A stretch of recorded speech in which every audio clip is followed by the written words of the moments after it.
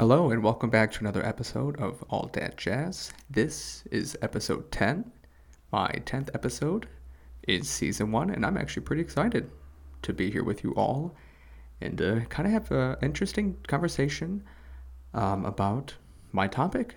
So for the 10th episode, I decided that I actually wanted to talk about my vasectomy procedure, since this is a show about, being a dad and being a responsible dad at that. I'm going to kind of just explain why I was on the fence about getting the procedure done and why I basically have no regrets. So without further ado, let's jump into the episode.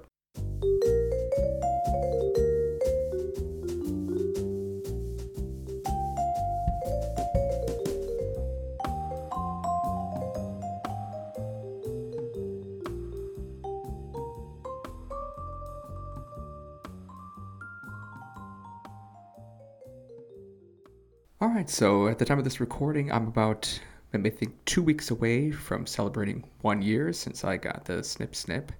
And I gotta say, I was really, really nervous about it. I'm sure any man who's either had it done or is considering about getting it done, it's a little nerve-wracking. But I know that it's something that I just wanted to get done eventually later in life. I just figured, why the hell not? I'm in Korea. It's probably not going to cost a lot of money. If I did it back in the States, one of two things would happen. Either one, we'd have another kid, obviously. And two, I'd be probably facing a big medical bill that I just didn't want to pay for. So that's one of my many reasons. At the beginning of every marriage, I always think it's important for a husband and wife to discuss, whether or not kids are going to be on the table, whether it's a discussion that is eventually going to happen and take place. And if so, how many kids are each person wanting? I know in the very beginning, when we first got married, I actually wanted 4 kids. I wanted a big family. So I remember telling myself, no matter what happens, I'll always have my 4 kids, 3 at least. 3 would be the minimum. 5 years later, 2 kids. I'm kind of glad that I kind of asked myself, what was I thinking wanting to have 4 kids? I mean, if you do have a big family with many kids, good for you. Actually, kudos to you. It definitely is a lot of work. I know every time we're in public and we see, parents with, 3, 4 kids, we think, wow, they're doing it. That's a lot of work. Just 2 kids already. We're already pulling our hairs out of our heads sometimes. But definitely the reason why I got it, reason number 1 was the family planning. 2 kids was the new minimum. Although I did want a third one, I just know after the last pregnancy, I'm pretty sure Soyoung was going to be tired having to give birth yet a third time. Because again, for men, it's easy for us to just plant a seed and kind of just sit back while they bring it to term. But for her, I know it was a lot of work. And I just didn't want her to be the one to have her tubes tied or have to be put on any other type of birth control. I just figured it was my turn to kind of step it up. I figured if anybody was going to get the procedure done, it was going to be me. Because I knew, at least based from reading articles online and certain threads, that it's pretty harmless. It was very quick. I was actually very surprised how quick it was. So let's just kind of jump into the procedure itself. The procedure took me no more than 10 minutes. And what made me afraid in the very beginning was that when we had our consultation, I had Soyoung with me there translating. And as the man was basically holding this sex toy, this dildo in front of my face, telling me where they were going to put the incisions, where they were going to cut, where they were going to, pull each artery out to laser the crap out of it, I remember just getting this feeling of just fear just coming over me, oh my God, am I really going to go through with this? I have no choice. I'm already here. I need to get it done. And the worst part about it all was the fact that, I was hoping just to kind of be knocked out through the whole thing, but they said it's not actually necessary. You are going to be awake for it. So then I thought, oh boy. So not only am I going to be awake, I gotta hear it all. I gotta feel it all. But they assured me, once they applied the not anesthesia, but what is that thing they use to knock you out? Not morphine, but the numbing thing.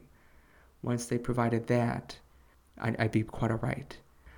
I lay down on the table. They have this little curtain, if you will, that they put over your waist. They kind of just clean you up down there, shave you, put some of this kind of like, I don't know if it's like iodine and brown stuff to kind of disinfect the area. And they go to town. They injected, basically, they injected a syringe into each testicle of mine. I know it's probably excruciating as you're listening to this, but it really just felt like mosquito bites. You felt nothing. Like I felt nothing at all. Very quick. And the entire time, I'm talking to the doctors when they did their best to, there were two of them there, but they did their best to kind of speak English to me, make sure that, they were talking to me as the whole thing was going down. They were asking where I was from, told them I was from Chicago, talked about the Cubs, Michael Jordan, all the sports teams. So I kind of kept my mind off of things. And all the while, I just remember feeling a little tug here and there. And if I did feel like a little bit pressure, I would just let them know, hey, I'm feeling a bit more pain in my left testicle. And they would just kind of give me another shot to numb me. But after 10 minutes, they said, all right, you're all good to go. They removed the curtain. I was all wrapped up down there with some tape and gauze and God knows what else. And I remember just feeling like, all right, wasn't too bad at all. I remember thinking that was it. Not too shabby. I come out of the operating room. So Young's in the waiting room waiting for me. She's like, wow, that was pretty quick. I said, yeah, let's get the hell out of here. I can grab something to eat. As I'm heading out the door, they tell me, here's some pills to take in case the medicine starts to wear off. I'm sorry, the anesthesia starts to wear off. And then you just need some painkillers for the next couple of days. And I thought, sure, whatever, I can do this. As we head down, we grab some donuts. As I'm sitting there waiting for my food to come, I remember just feeling like the pain. It really just started to kick in. It's like somebody just kicked me really hard in the nuts. And I just kind of felt like this burning sensation. And I thought, dear God, I already needed my first pill like an hour after the operation. And I remember telling someone, like, we cannot take the bus back because we initially took the bus on the way there. And I thought, no, I'm not walking anywhere. I'm just going to get in a cab. I don't care how much it is. And we're just going to ride back because there's no way in hell that I'm standing after this. Like, it was really intense. Now, me, I don't know about most men. I just have a very low tolerance for pain. So you would think I was the one who gave birth, a couple months before, but it was pretty intense. And then once we actually got back to my in-laws to pick up my son, I remember just having to lay on the couch and not move because, again, the pain was starting to kick in, and I just felt intense heat down there, like a throbbing sensation. Recovery-wise, they did instruct me not to shower for the first 48 hours because I had the cast on me down below, and which actually having to remove after with all the tape attached was actually probably worse than the actual surgery itself because it just was pulling all the hair and everything that I had, just trying to take it off. So that was just god awful. As far as like intimacy or any physical activity, it's actually banned for 2 weeks because they don't want you to strain yourself. I was actually playing baseball at the time, and I actually I actually informed them that I was in a baseball league, but they advised me against not to play. And stupid me decided to play anyway. I did let my captains know at the time that I had just got the procedure done. And so they told me to take it easy, and if I ever needed to sub out, they would let me. And I got a hit. I ran to first base. Right away, I knew I just felt like I pulled something, and it just hurt. It hurt right away. And I'm thinking, no, I'm going to man it up. I'm going to kind of walk it off. I went to steal for second. The minute I got to second, then I knew, it just hurt. The pain, it just like the searing pain right in the middle of my nutsack. And I thought, dear God, I threw in the white towel. I said, all right, I need to sub. I'm getting the hell out of here. I got to go home and just put some ice on it because I was just hurting. I think the 3 or 4 days after I got the surgery done. And so I kid you not, when the doctors really say, don't do any activity, no sex for 2 weeks, just don't. Literally, just don't do it. You'd be really dumb if you did because your body just really needs to heal after something like that. And then they also advised make sure that you actually ejaculate because you have to try to get all the sperm cells out. And so they actually have a follow-up in 60 days to go back. They give you a little, sample cup to put your specimen, if you will, inside that they can analyze to make sure that you no longer have sperm cells in your semen. At the time, I did go home last year for 3 months, so I basically just had to make sure that I kept count to make sure I exceeded the 30 ejaculation limit. By the time I returned my cup, I told him I was at number 72, so I was double than what was required. And I actually kept all that.